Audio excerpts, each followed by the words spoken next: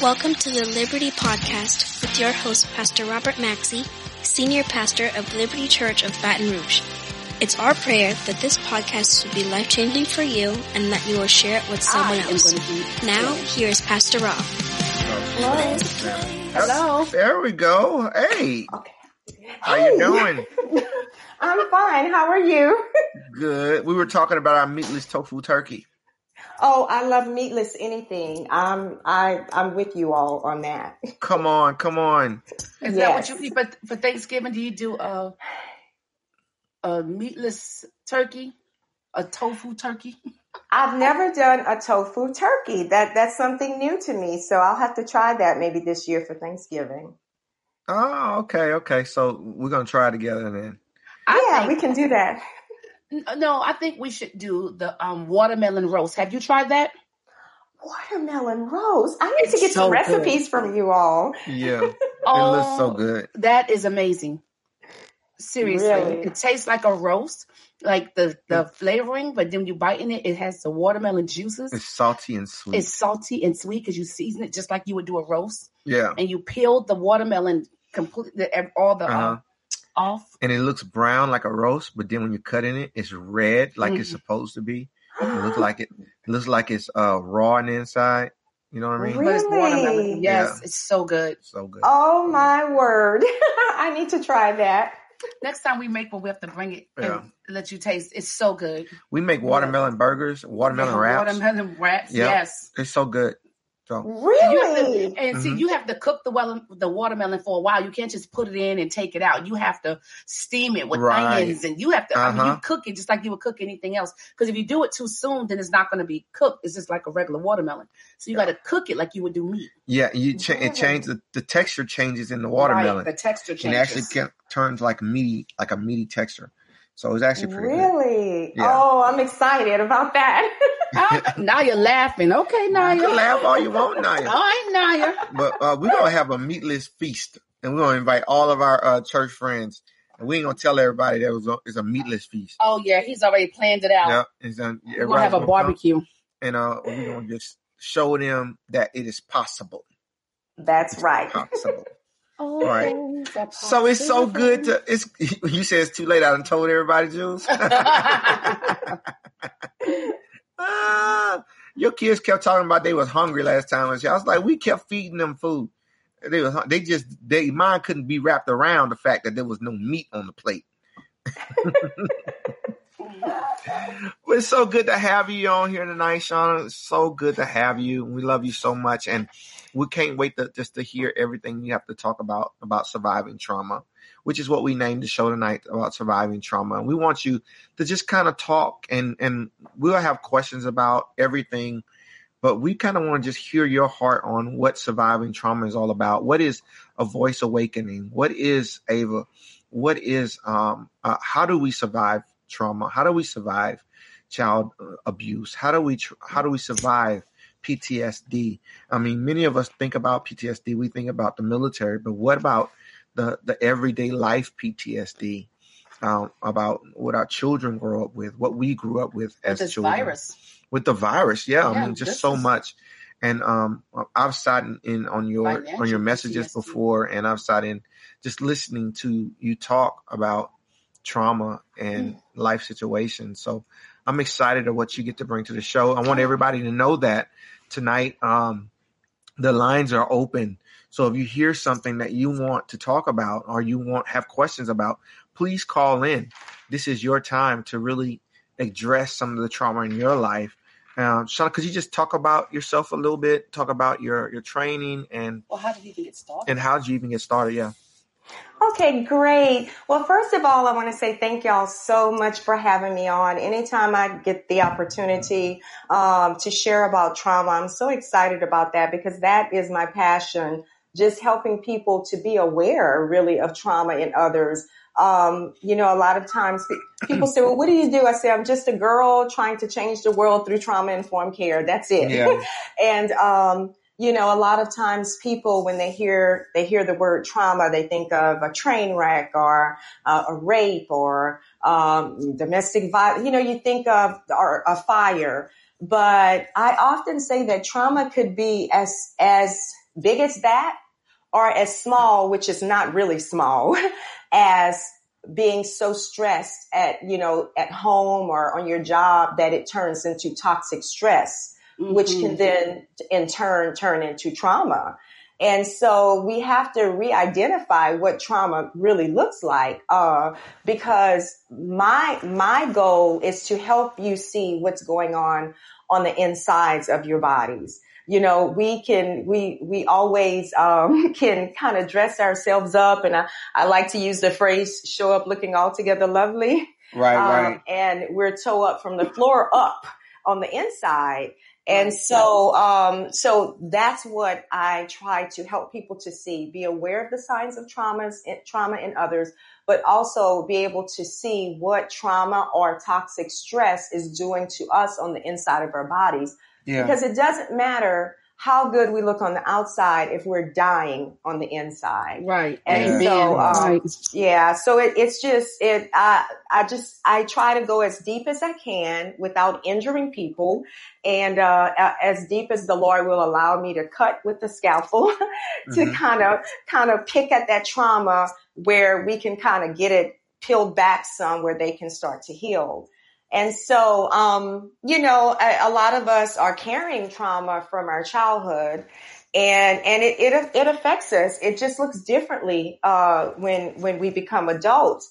And, when I was talking about, toxic stress a little bit earlier, I like to explain it this way. And I know, Pastor Aminga heard me talk about this the other night at an event that I spoke at.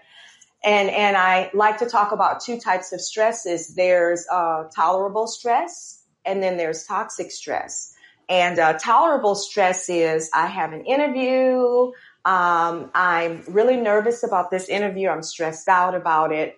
But I prepare for the interview. I go on the interview, and I interview well, and I leave. My body maintains homeostasis again. It gets back balanced again. I'm good. Our bodies are supposed to do that. Right. I have a test to take tomorrow. I'm very nervous about this test. I go and take the test, and my body gets back to, I'm stressed, but then it balances out again. Normal. We're supposed to do that. That's tolerable stress. Toxic stress is, I call that the 3 a.m. stresses. Those are the things that either wake you up at 3 a.m. or keep you up until 3 a.m. And so those could be things like maybe you're worried about a child that's out there on drugs and you're constantly thinking about it all of the time. Or maybe you have a husband that is abusing you and you're constantly thinking about it. A wife that's maybe an alcoholic. So these are things, or a child that's going to school and being bullied. It's toxic stress. They're waking up at night or they can't go to sleep. Those things can turn into trauma. And the way that I describe that is there's a doctor by the name of Nadine Harrisburg, and I often use her analogy of this. And she talks about the bear and to describe trauma and how it's affecting our body. And so what she says is, imagine that you're walking in the forest and you have your head down with your cell phone and you're just scrolling, looking at beautiful little pictures, and you look up and there's this big bear in front of you. Yeah. And so what do you do when you see this bear? And when I ask people that, sometimes they say, men say, I run. Some freeze. Some say we freeze. And some people say play dead. Some people say fight. One lady in one of my trainings, she said she would start speaking in tongues quickly. So, it's different things that you would do. And all of those things are normal. If you ran, we would see you running, Pastor. If I fought the bear, we would see me doing that. If somebody froze, we could see them doing that. Those are all things that we can see. But what is happening on the inside of our bodies when we see that bear? And really what's happening is our hypothalamus will send a signal to our pituitary gland. It sends a signal to our adrenal glands, and it tells us to release stress hormones. And see, we're not seeing that. We're not seeing that. And so our heart will start to pound, our pupils will dilate, our airways will open up, and we're ready to either fight that bear or run from the bear, right? Right. And all of those things are supposed to happen if we're in a forest and there's a bear. But my question is, what happens when the bear comes home every night? Yeah. And so these things, it's happening over, these chemicals that are being released in the brain is happening over and over and over again. So it goes from being adaptive and life-saving to maladaptive and health damaging. Right. So again, the bear could look like the husband that's being abusive, the wife that's an alcoholic, the bully that's at school for the kids. And so chemicals are being dumped into our bodies, and it's affecting our heart. It's affecting our lung. It affects our immune system, our hormonal system, and even the way our DNA is read and transcribed. Yeah. And so trauma truly affects us. So it's not just the accidents or the fire or the rape, but it's even if we are going beyond tolerable stress, it can turn into trauma. Right. Right. Wow. So that makes me think a lot about our kids when they experience bullies in school, and we just want them to get over it. But right. It can have lasting scars. It can. It really can. And we can't just push it aside, because when we say just get over it or just let your teacher know about it or don't worry about them, we don't realize that stress hormone, those stress hormones are being released every morning when they wake up, at night when they're going to bed and they're thinking about it. And so, and it's literally killing us on the inside. And so a lot of the health issues that we have as adults are directly connected to the adversity that we went through as children. Right. Because, and a lot of times people don't correlate that together, but it is. If you look back at your childhood trauma, your health, the health outcome as adults is very much connected to that because of things that we went through, as children. And so, how do we reverse that? How do we stop that? How do we, because there is a way to start healing trauma. And sometimes people think that it's something big and broad that you have to do, but really and truly it's about having supportive people in your life, just being able to have support, being able to be there for somebody when they're going through something. And you may not be able to do it all, but what can you do? How can you be there for them? Maybe you could listen to them. Being some type of support for that person actually heals trauma in people. And so, so that's where we have to start, is being that support and seeing what that person needs and even looking at things from their perspective. I often, when I do trainings, I often, will use a picture of the 6 and the 9 and how that, depending on what side you're standing on, looking down at it, it's a 6 to one person and it's a 9 to the other. And so if the person that is still dealing with trauma is looking at it as a 9, and you who are trauma informed know that it is definitely a 6, then why would you argue back and forth with that person once you understand what they're going through?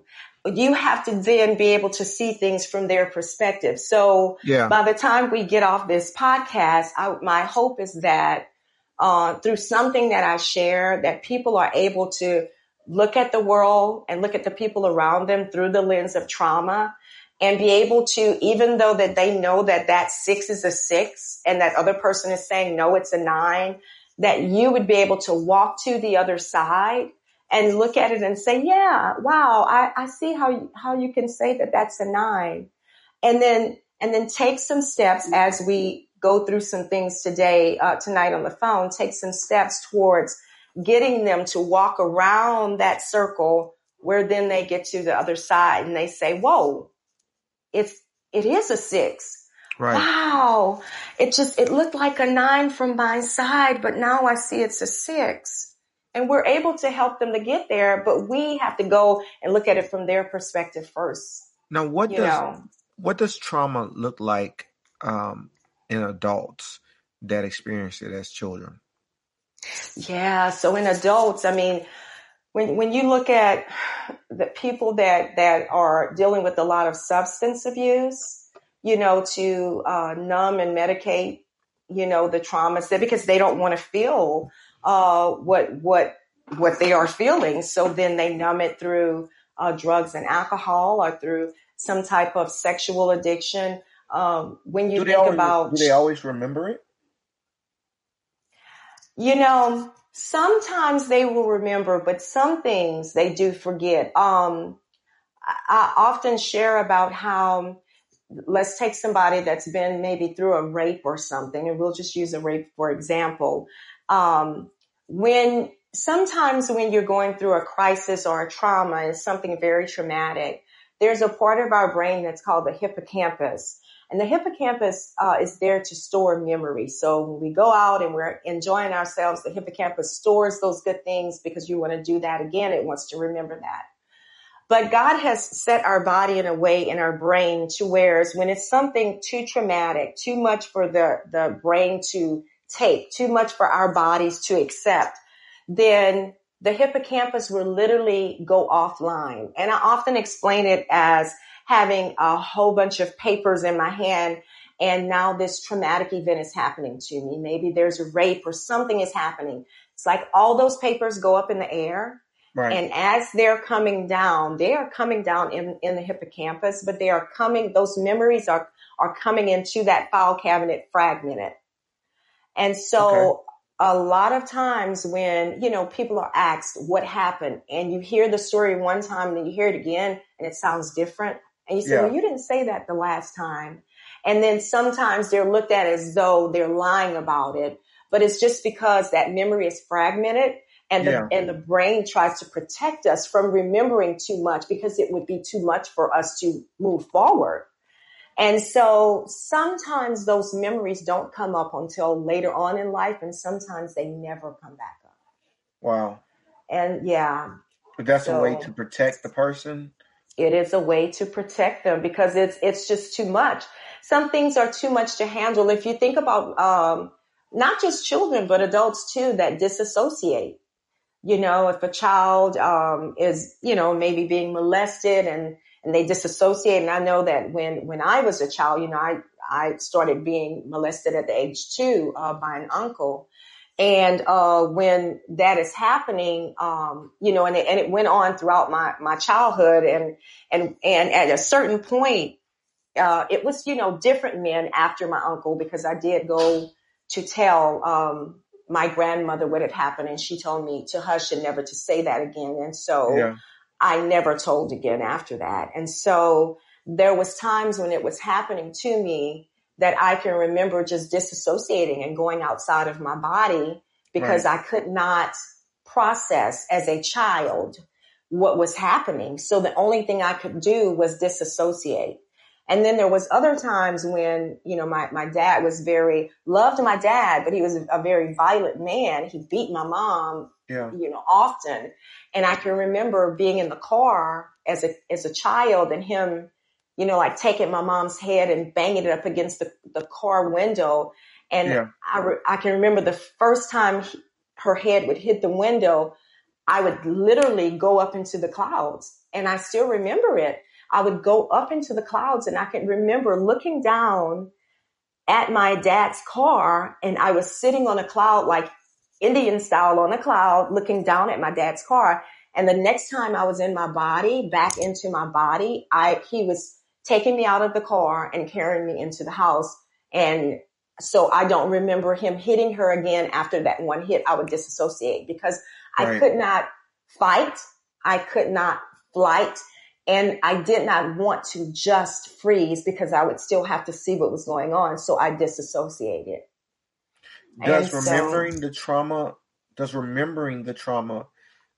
is that a step in healing from it?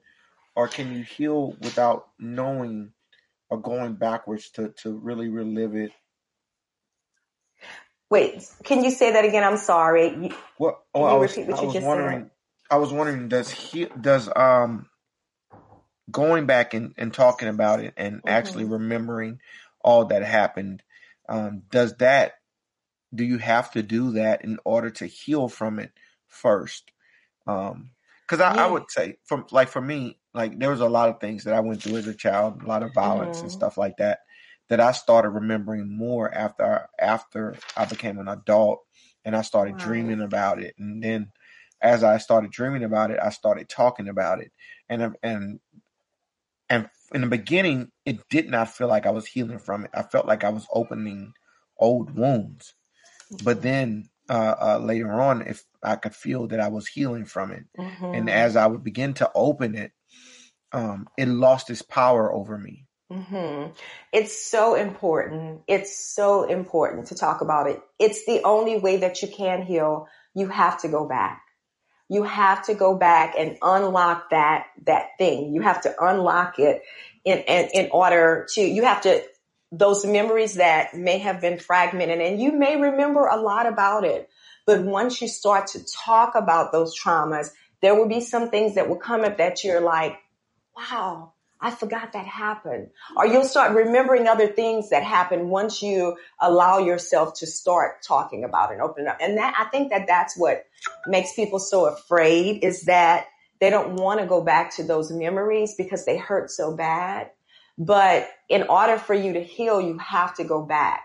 But you have to make sure that you're with a trauma coach or a therapist, somebody that knows how to take you back and walk you through those steps. So that you don't get re-traumatized. Right. Yeah.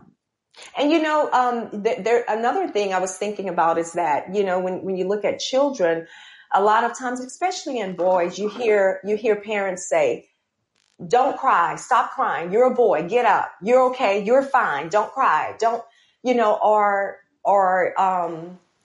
they may maybe scold the child and then say, and you better not shed a tear, or you better not. Right. And what people are not realizing is that when you do not allow a child to express whatever it is that they're feeling, as far as crying, if they need to cry or if they need to, and you make them stop, then they are going to suppress that, and it's still there. Right. So if it was anger, it is still there. I'm not saying that you should let your children be angry and scream at you. That is not what I'm saying. But when you say don't cry, you shouldn't feel that way. Don't feel this way. You have to let people feel what they feel and get it out, or they're going to suppress it. They're going to suppress it. And then when they get older, all this stuff is still inside, and they cannot do life. They can't do relationships because they don't know how to express themselves. And when they do, it's just anger that comes out. So it's important for us to allow that to come through when you're children, so that, whatever adversity, whatever things that you're going through, that you allow your children to talk about it with you. Mm-hmm. That's good. That's good. Alberta, we see that you're on. Yes. How are y'all doing? Hey, my friend. Hi. Everybody's good. Yeah. How's your day? We'll talk about that another day. But I'm trying not to say much about it, so maybe it'll just get better as time, not to put it in the air. But, Shauna, when you were saying about a child and the things that you go through that traumatize you, the abuse that you see, or the things that you see happening to others, how you do step outside. And then as that happened, as you see it again, you be like, I remember this happening to me. But I was probably, I had a cousin, and I probably had to be, I don't know, I want to say between that 4, 5, something. I can't remember as much, but what I did is, when my mom would tell me we would go to Texas a lot, we lived in Detroit. So when we went to Texas, I'd say, well, how old was I when you used to go to Texas? Because I was trying to I wouldn't tell nobody. I wouldn't say anything. But I was trying to figure out the age. So I had a cousin, because my parents would go, everybody went to parties and things like that. And it wasn't their fault because they went to parties. It's just that they leaving you with a family member, not knowing that family member is trying things with you. Right. And nobody, knows. And as a child, as I got older and began to have my kids, I would say I'm watching everybody. And if I go to jail, it's to kill someone who touched one of my kids. And I literally meant I'm going to kill you. And I meant it. So and not being able to tell your parents, and the only thing I can remember is that the things that I saw. It wasn't like I was penetrated with my uncle. I think I was, but I don't. The things that you step away from and you don't think about, you don't know what the actions was. So if I was to sit down and say, hey, I remember seeing his body part that I shouldn't have saw. I remember this, but I don't know what happened, some of the actions, So I remember when my uncle would come home sometime with my dad, he would jump in the bed with us, and I hated that. I would jump on the other side with my brother because I knew that I felt his actions. His action would be, I would feel a movement, but I would just act like that wasn't happening. I would think I went to sleep, but I really went somewhere else. So as I became a teenager, and I would hear people say about their virginity, and I would say, well, mine's been gone, to myself. I would say, because I would hear them say, well, when you first have sex, you have intercourse, you're going to bleed a little. And I was like, well, mine's been gone. But the Lord is so good. Because even though he took me away from that, I didn't stop loving my cousin. I didn't stop loving my uncle. But when I would see them come around, I knew it wasn't them. As a child, I knew that was a spirit. I didn't know what it meant, but I knew it wasn't them. I said, that's not them, and I still love them. I even was able to tell them that I forgave them.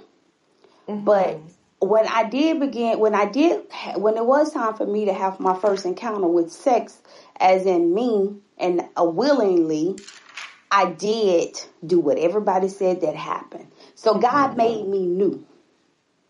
You know, and I don't remember the penetration. I know those things had to happen, but it wasn't that it was, maybe it's them fumbling with me. I don't know, but I wasn't there.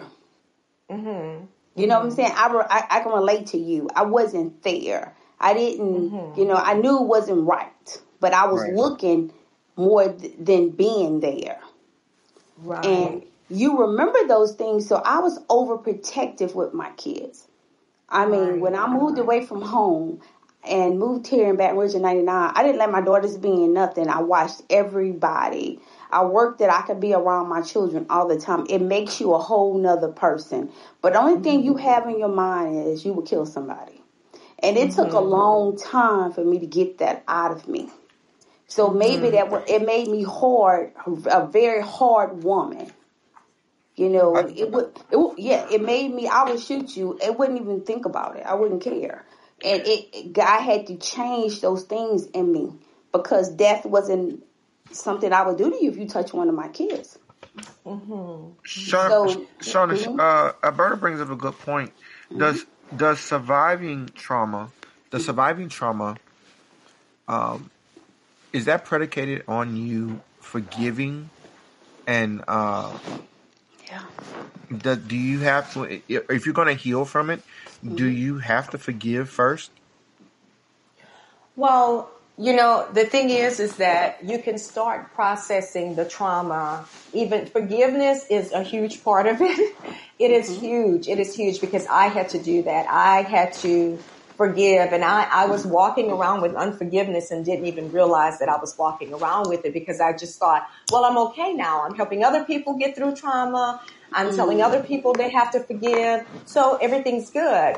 But when I really allowed God to search my heart, there was still some unforgiveness in there, and which was causing me not to be able to get to certain places that emotionally, mentally, and spiritually that God was trying to get me to because there was unresolved unforgiveness there, and so that had to be released. And so that is a huge part of healing is unforgiveness. It's forgiveness is a huge part of the healing process. Huge. Because here's the thing, you may never ever hear them say, I'm sorry. But we have to learn how to sow seeds of forgiveness, even when they don't come to us and say that I'm sorry, and the body. And I understand her as far as, going through things as a child. Sorry. Okay, that's okay. The body does keep the score. Even if it's a child that's in the crib that can't even talk yet, that's just maybe 3 months old, that has been touched, they can't process what has happened to them because they don't understand it. And it may be when they're 30 some years old, they may remember, or, you may find women and men that in certain times, they may not be able to be touched on certain places of their bodies. They just cringe and they don't know why. They can't understand why. But if you touch them in a certain area, they're like, don't touch me there. And they don't even understand why. And sometimes it's something that happened in childhood. It may have been in the crib. It may have been at 2 or 3 when they could not process what was really happening. But the body keeps the score on a cellular level. And so as when you grow up and you become an adult, your body still know, okay, well, I'm learning about this and that's not right. Your body and your brain understands that, oh, that happened to me before, even when you couldn't process it. And so in healing from trauma, if you find a good trauma coach or a good therapist, when you're unlayering those things will come up. Sometimes you'll be like, I remember feeling this, but I don't ever really remember it happening, but I just feel like this may have happened.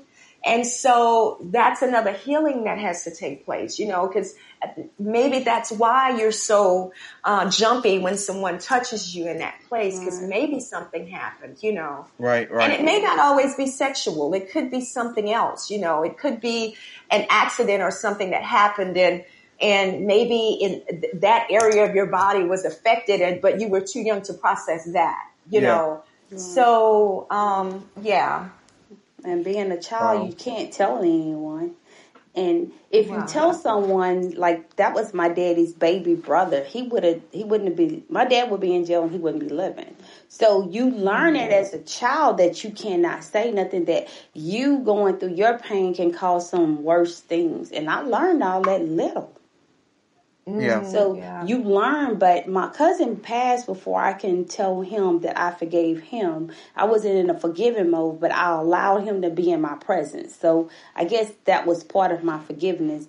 My uncle is still living, but I was able to tell him. But I only forgave when I went to an encounter. I went to an encounter about 16 years ago. And they had us write these things down. And they had these coaches around, and they knew what women, of course, go through, or men go through, but it was a women's encounter. And we had to write it down. And once we wrote it down, we talked if we chose to, but I realized it was better to talk about it, write it down, and then we threw it in the fire. And once we did that, I forgot. In a certain way. I forgave and forgot. And the Lord allowed me, he reminded me that when I was little, that was spirits. Yeah. Before I knew what spirits was, I could see that. But I didn't know what I was seeing. I was like, that's not him. He don't look like that. You know what I'm talking about? As a child, you write down and you scribble a ghost face, but you know that person don't look like that, but that's what you feel. So, and that's how I ended up forgiving, is through that encounter. Wow. There's a thing. Thank you so much, Alberta. You're welcome. Yes, thanks for sharing. There's a thing called SUDS level, and it's how it's and some therapists use this in order for the person that they're working with. Are you there? Yeah, we're here. Hello? Okay. In order for the person that you're working with to really be able to understand if that trauma is still in their body. So if you can still feel it in your body, whether it's fear or anger, if you still feel it in your body, then it's kind of like your body's way of telling you that trauma is still there. Yeah. And so what some therapists will do is to have that person to kind of like focus on like kind of think about the trauma, like you think about what it is that you may have gone through, something that you may have gone through was very traumatic, and then you kind of focus in and locate it, and then you drop into your body. Like just think about anything that was traumatic to you right now, if you think about something, and then just drop into your body. And on a scale from 0 to 10, where would you rate like that intensity or that pain or around that memory? Like, what are you feeling? You know, so if it's like a 6, 7, 8, 9, or 10, then that's information for you of, you know, where it's at, the intensity of how much it is still inside of your body, how much it is still affecting you. And you know, if you can drop down in there and feel that, then, you know, when you think about it, whatever it is, it's really still affecting your brain. And so if it's still affecting your brain, then everything that you look at, you're looking at it through the lens and of whatever that is that happened to you, you know, so you're still, even when you think or when you think about it and, you know, and you try to process it, everything that you look at in your world is going to come through that intensity because you're looking at it through the lens of whatever has happened to you. Right. And so, you know, anytime we can think about anything that has happened in our past or that's happening to us now, and we literally allow ourselves to drop into our body and feel the intensity of it. And if it's anywhere from a 6 above, beyond, then everything that you look at, you're going to look at through a filter of that. Right. And so you're going to process the world through that. You're going to make decisions through that. Your environment is going to be processed through that trauma. No matter how much we try not to, you're still going to be affected by that, and everything around you will. So if you're not allowing yourself to be healed from that trauma, everything you see is going to be through the lens of that trauma. Wow. You know? Yeah. It was earlier when you were talking about the constant barrage of hormones that's constantly being introduced to your body. It made me think about why we also stopped eating the meat, because the way that the meat is killed, right? The meat is subjected to the fear, the hormone of fear, right? And so they have to stop. Like kosher meat, right? Jewel, turn your volume down for a second, please.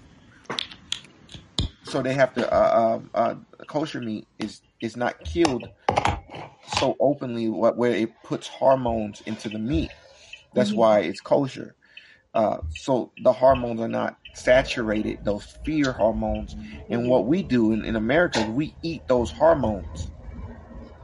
We eat that fear, we eat that stress that goes into those animals. Right.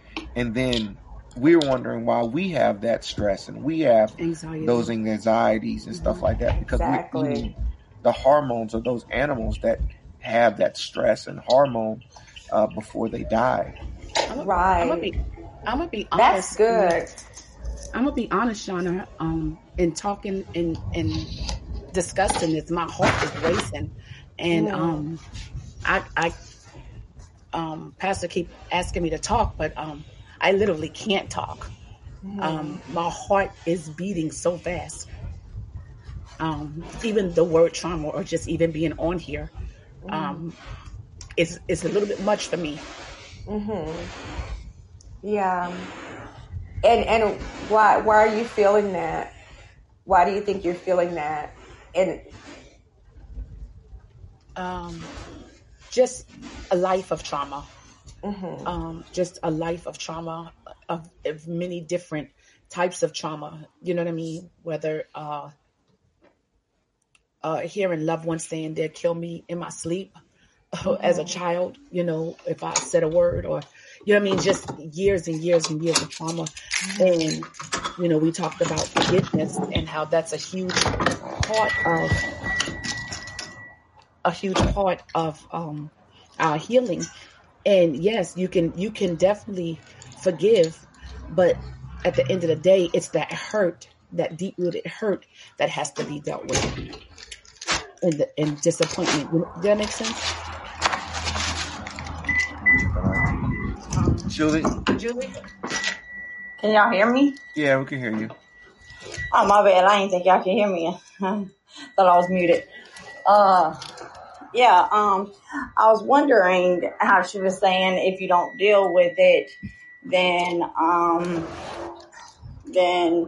you'll always like react in certain situations, or just the way your reactions are and everything like that will be like messed up kind of way or whatever.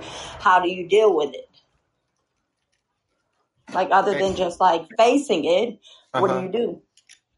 How facing your trauma?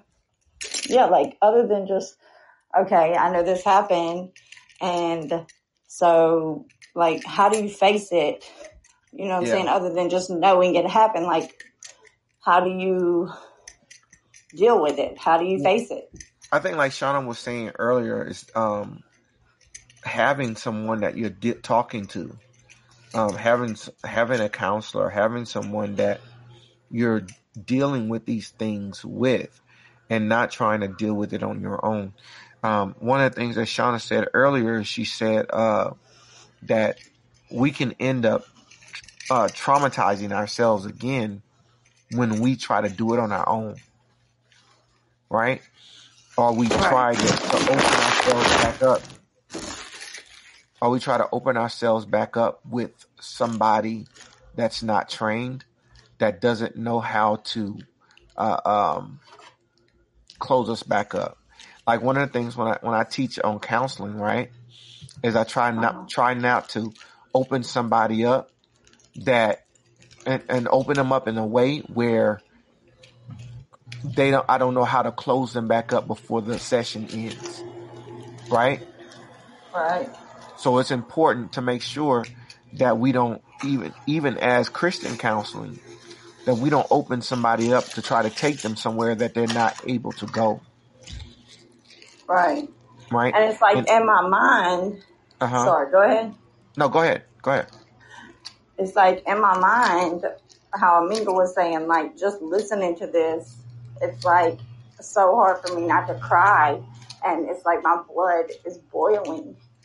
Yeah. And Alberta said how the thing about like God had fixed her or whatever, because when it did happen, then it it happened the way people said. Well, and what happened to me, I thought didn't happen like that, to where what people said would happen when it happened didn't happen for me. So now I'm like, is that why? And so I'm like, and it's not just like that type of stuff, like sexual assault, but like just mental abuse, physical abuse in my family. Do you know what I'm saying? Yeah. And in my mind, I was like, I'm good, because I knew about it. I went around my grandfather, who was the one that molested me. I went around my dad, who was abusive. And in my mind, I was good. But now I'm like furious. Well, that's okay. And sometimes we go through those times where we are furious, and sometimes where we feel okay. And that's okay. That's definitely okay. And when you have those times, you need to process it. Why today am I feeling furious? Why today am I feeling sad? Why am I feeling those things? And then process it with somebody that you feel comfortable processing it with. Nola, you're on. What do you think about what Julie just said? Thank you, Julie. No, Hi, everyone. Can you guys hear me clearly? Yeah. Did you hear what Julie just said? I'd love to hear your thoughts on it. Yeah. First off, I want to say, I know this is even hard to talk about for all the people that called in. People have been talking on this topic. I was calling in to come from another perspective, I guess, and it kind of goes back to what Ms. Jules was saying earlier. She was talking about the mental abuse and things of that nature. So in regards to trauma, it comes in all different forms, right? And, it can come from like trauma of something that we saw, that we've seen, growing up, seeing a lot of fighting, seeing your parents fight, or seeing your mother abused, or things of that nature. For me, that was my trauma. Growing up, and then what happened is the trauma manifested in my future relationships. Because what I realized, because of the environment that I was raised in was something that I was accustomed to, passive aggressiveness, not being able to communicate, only knowing how to communicate a certain way or certain things like that. It caused me to be in a place where I couldn't even communicate as an adult. And so, that's like the topic we were talking on last week when, I was saying, when you go through that process of shedding, right? And you go into a place of what they call depression, and it's dark, and you have to sit with a lot of the feelings that you had, a lot of the things that you're dealing with.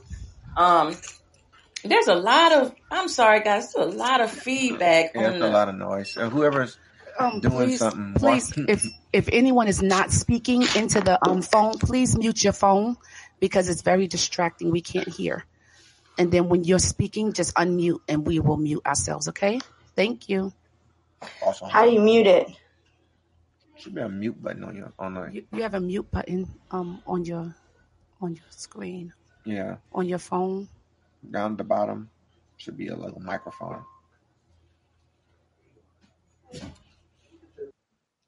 Go ahead, Noah. Yes, go ahead. Oh, yeah, but I was just just sharing a different perspective on that with trauma, because I know a lot of individuals when they talk about trauma, definitely sexual trauma is a big major thing. But I was talking from a place of like verbal abuse or seeing abuse. Seeing abuse is trauma. It's literally trauma. Yes. And I think for me, when I was going through my own journey, like I say, going through my journey, and I was seeing it manifesting in the relationship. So I was seeing that, how they say, what they call it, the law of attraction. That's what some people call it, or you bring around you what's inside you. So that trauma, that hurt, that pain, that what I experienced as a child, I was manifesting into my adult life. So are people that have dealt with trauma as a child, are they attracted to trauma as an adult?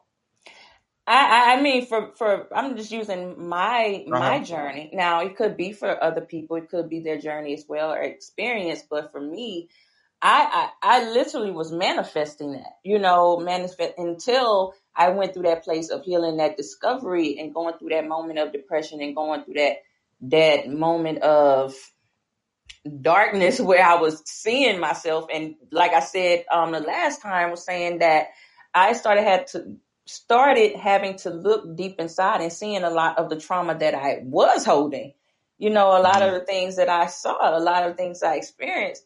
So, in my adult life, I literally was manifesting abusive relationships or abusive friendships or, until I went through that place of healing.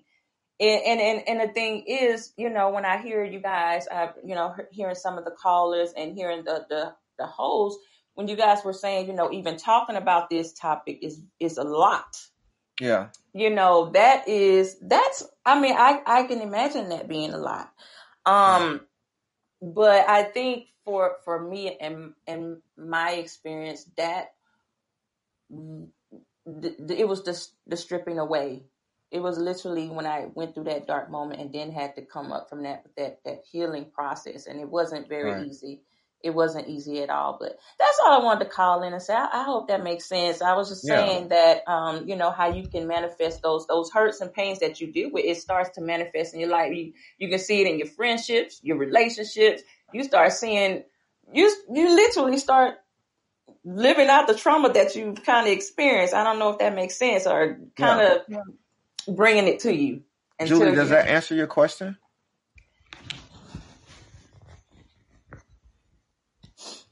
Julie, you still there?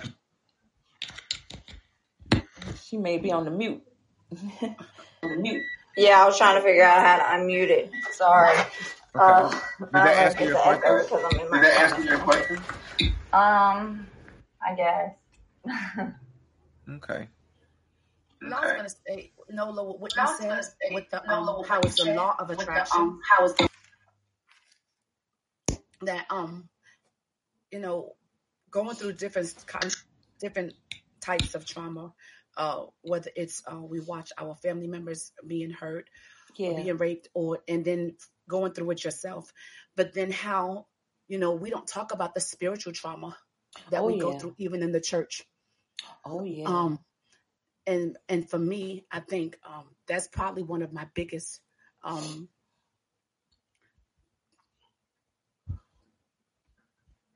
things to deal with outside of just family, but going to a safe haven where the church is supposed to be God and healing, but then when you're violated within the church, that's a whole different kind of trauma. Oh yeah, I can definitely see that and understand that, because it is a place of healing, and it's supposed to be this place where it's a safe place, a safe space. Yeah. But I just wanted to. But we don't. So many times we don't talk about that. That's taboo.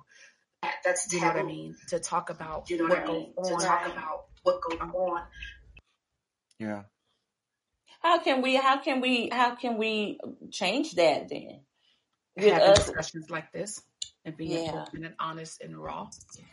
And I feel like too, there's a lot of when it comes to pastoring, pastors, of course, they know the Bible, back and front, but it does not mean, I often say that just because a pastor is a pastor does not mean that they understand the dynamics of trauma and the dynamics of domestic violence and the dynamics of rape and all of those things, and so a lot of times I found that people within the church, sometimes when someone that's dealing with trauma comes to them, especially with domestic violence, or even sometimes sexual abuse, or something that's coming up from a child, that they are not quite sure how to handle it.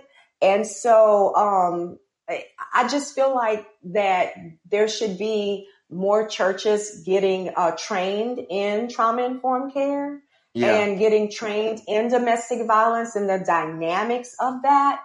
Because, just because you pastor a church does not mean that you understand the dynamics of domestic violence. And it's very important to understand trauma. And even if the pastors do not have the time to get trained in that, then allow your leaders to be trained in that. So that way, if somebody's coming to you with something that you have some people within the church.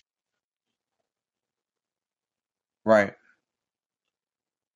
Did we lose her?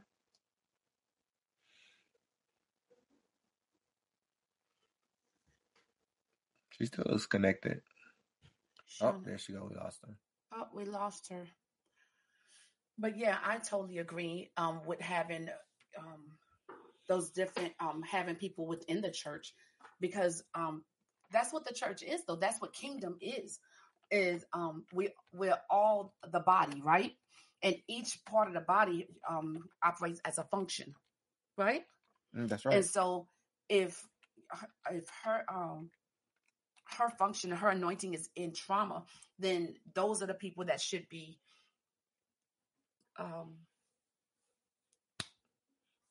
what were you looking for?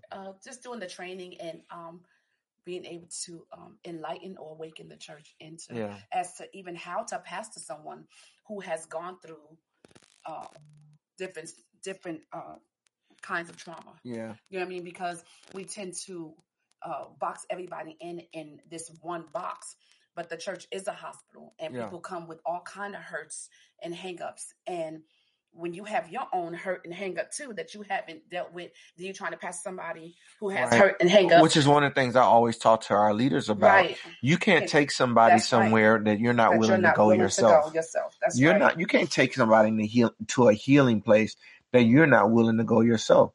You can't tell somebody they should go to treatment if you ain't willing to go yourself. Exactly. You can't tell somebody to go to counseling, marriage counseling. You ain't willing to go to marriage counseling yourself. True. You know what I mean? So probably one of the greatest things that I ever did was go to counseling. Right. You know what I mean? Because I know what counseling is. So when I take somebody through counseling, I actually know what counseling is, and I can actually talk about it. Right. Right. Versus telling somebody to do something that I've never done before. Right. Right. And I think too, and I'm on with you guys. I think too, yeah. I think too, like, what are you guys' thoughts on the idea of forgiveness? Because forgiveness has a lot to do with overcoming those pains and those hurts and that trauma. And so I think that a lot of people, a lot of individuals, we say we healed, but we haven't really went through that process of forgiveness. Like it's easy to say, I forgive somebody, but when you truly forgiven, you know, is it possible that hurt would no longer be there, or does the hurt still be there even though you've forgiven? And I've always been a little bit, I don't want to say confused, but I've always been like, you know, wanted individuals to go into detail about the idea of forgiveness and healing, because you can say you've forgiven, but you see that person down the street, you feel something. You feel something in your gut is something still there, you know? I was always taught that if you talk about a situation and anything pricks you in your heart, or you see that person and something pricks, that means there's not forgiveness. Now I do believe in forgiveness, but the hurt and forgiveness is two different things. Right. You know what I mean? Because I can forgive you completely, 100% forgive you, but the memory of that feeling is still there, and that hurt is still there. So now, as I have forgiven you, you can't heal my heart. I still have to go in and allow my heart to be healed.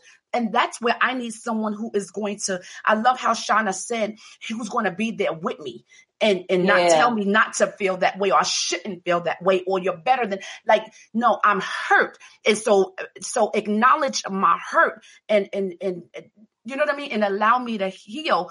And that doesn't mean I don't forgive the person, because that hurt doesn't just stem from, I think the hurt that lasts that's so embedded is not just from that person, but it's because years and years of that same thing kept happening. And you it never fully healed. And so you kept like scratching at that wound, and it began to get infected. Yeah. And so it never got healed in that area. So then once that area begins to heal, now here's another hurt in another area. You know what I mean? And so we're constantly having to go to the cross and get healed. But see, Paul calls it a record of wrong. He says many of us keep a record of wrong. I don't think that's what I'm saying at all. As far as a record of wrong, I'm talking about hurt. Not remember. To me, a record of wrong is keeping account of each time somebody hurts you. I'm talking about in your heart. Like no, like I'm not going to say, oh, she did that or he did that, 3 years ago. No, I'm talking about someone else hit that hurt. Someone else hit. It's not the same person, but that hurt. I don't know how to. I honestly don't know when that comes out. You see what I'm saying? Yeah. But I don't think it's because to me, keeping a record of wrong is keeping account of, oh, they did this to me last week. Oh, they did the same thing last year. Holding a grudge. Holding a grudge. That's keeping a record.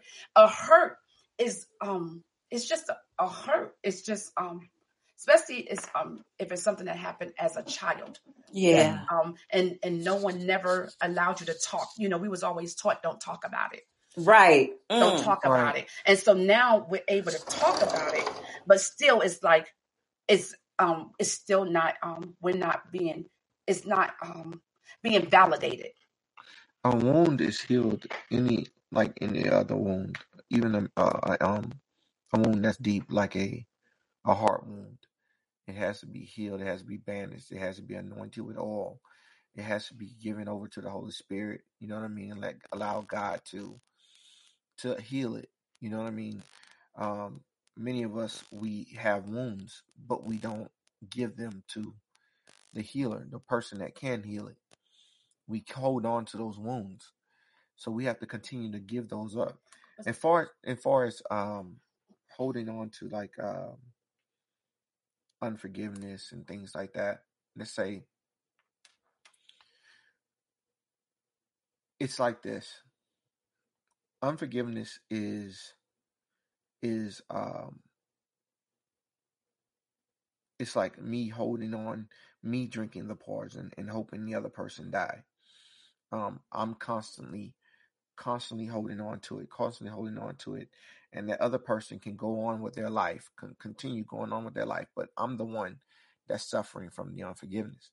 So unforgiveness, for the process of forgiveness is a process. It doesn't mean that I forgive you and then it's over today, but it's a process. So if I say I forgive you today, then I have to say it again tomorrow. And then I forgive you a little bit more today than I did yesterday.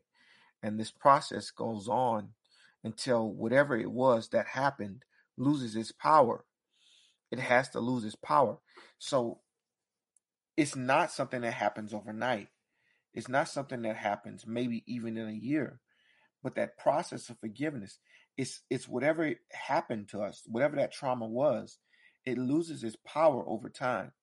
So it's not a thing that's going to just snap of a finger. Okay, I forgive. You know what I mean? So I am going to hold some things. You know what I mean? I am going to hold some things. I am going to still hold hurt. I am going to still hold some bitterness. It is going to still be there until I continue to give it over to God. Continue to every day forgive a little more, forgive a little more, forgive a little more. And this might not be what you were talking about, but this is what I feel God is telling me to say right now, is that for whoever's out there dealing with this process, you're wondering why you're still getting angry over it. It's because there's still some residue of it still left. And maybe it's still more forgiving that you have to do. There's still a piece left. And continue to forgive. Continue to forgive. Continue to ask God to say, hey, is there anything in me that still I have not forgiven? Is there anything left? Look at Job. Look at everything that Job went through. At the end of Job, if you read that last chapter, God tells Job something very, very important that we need to look at. God tells Job to go and pray for his friends. And when he tells him to go pray for his friends, go and forgive his friends. After he goes and prays for them and forgives them, then he finds his healing. It wasn't until then. And if you look in the process of every time God talks about forgiveness, it ends up being a process. He says, by the measure that you forgive, you will also be forgiven. He also goes on to say something like this he says, in the Lord's Prayer, he talks about the way that you forgive will be the way that you will be forgiven. There's this process of forgiveness where it doesn't happen overnight, but it is a process. So we all going to go through the process of forgiveness. We all go through the stages of grief. When somebody hurts us, there's the stages of grief that we go through. And Pastor, and piggybacking on that process, because it's not just the act, that act of trauma that took place, but the healing process is dealing with the feeling of not being good enough, the rejection, the fear, the doubt, and all the stuff that came with that actual act of trauma. And that's why I believe that it's a process, because you're not just dealing with the actual act. The act is one thing. That's the source of it. But the stuff that came with the act, the fear that came with the act, the trauma that came with the act, the self-esteem issues that came with the act. And that's why the process takes so much time, because you may have gotten over the fact that the act happened. But now you're dealing with all this other hurt, like the self-esteem, the insecurity. How you make me feel. The fear that I felt when this happened, the hurt that I felt when this happened, the depression that I felt when this happened, and all the other stems of what that trauma brought. So that's why the process so you're not just dealing with the act, the source. You're dealing with all the other stuff that came with the source that was interjected into you, because with sexual trauma, for example, it brings so much stuff with it. Yeah. So it's not just the hurt and the physical act of it, but it's like you guys said earlier, it's the spiritual act that comes with it. It's the the emotional, it's the betrayal, all those different things. So you're not just dealing with one thing, you're dealing with a number of different things, and you have to tackle it one by one, and it doesn't happen overnight. That thing happens, it takes years for some people. It takes a long time, so when you go through that process of tackling all of, because now you may have dealt with fear, now you walking in your power. I'm walking in power, but I got this self-esteem issue, this confidence issue that came with that, you see. So it's not just one thing, it's a number of different things. It's a lot of different things. It really is. Yeah. It really is. And I'm going back on mute. All right. Wow, what a powerful show. What a powerful show. Julie, how are you feeling right now? I'm good.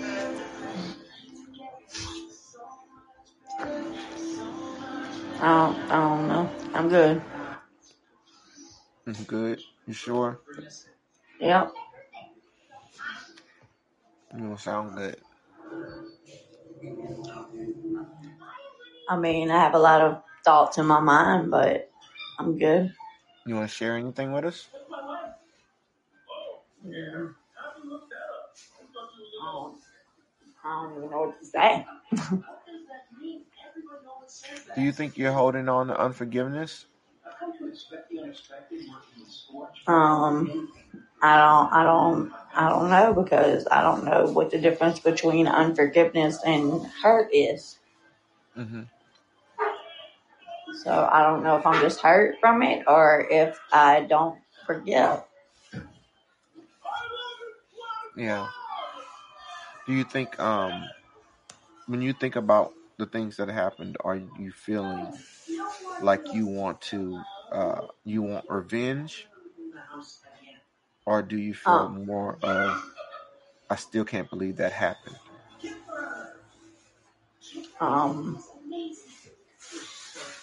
When I think about certain things, I feel like I don't have to get revenge, because things have already happened to where the revenge was already given. Yeah. And then there's other things that you can't get revenge for. It's just mental things that there's no revenge you can get for it. It's just traumatizing things or stuff like that. Yeah. Well, this is what I would like you to do. I would really like you to do some counseling. Okay. And you open to that? Yeah. Okay. We're going to set that up. All right. All right. Okay. Wow, what a powerful show. Powerful show. Sorry Shauna wasn't able to stay on the whole show. We lost her phone. So we're going to do this show again. Maybe do a part 2 next Tuesday. Do a part 2 next Tuesday. So let's plan for that. Part 2 next Tuesday and continue on with this episode. So I really, really, really want you guys to please share this show. I'll probably get the episode out tomorrow, and then we share it and get prepared for the second episode next week. All right. So I'm praying for everyone that was on the show tonight. Praying, guys, that for healing in our lives, in your life, that God continues to do what He's already started to do, healing from trauma. You guys are already survivors. You've already won. The battle is won. Now God needs to help you and continue for you to walk in the victory that He's already won. Amen. So, looking forward to talking to you guys later. Love you. We're out. Bye. Good night.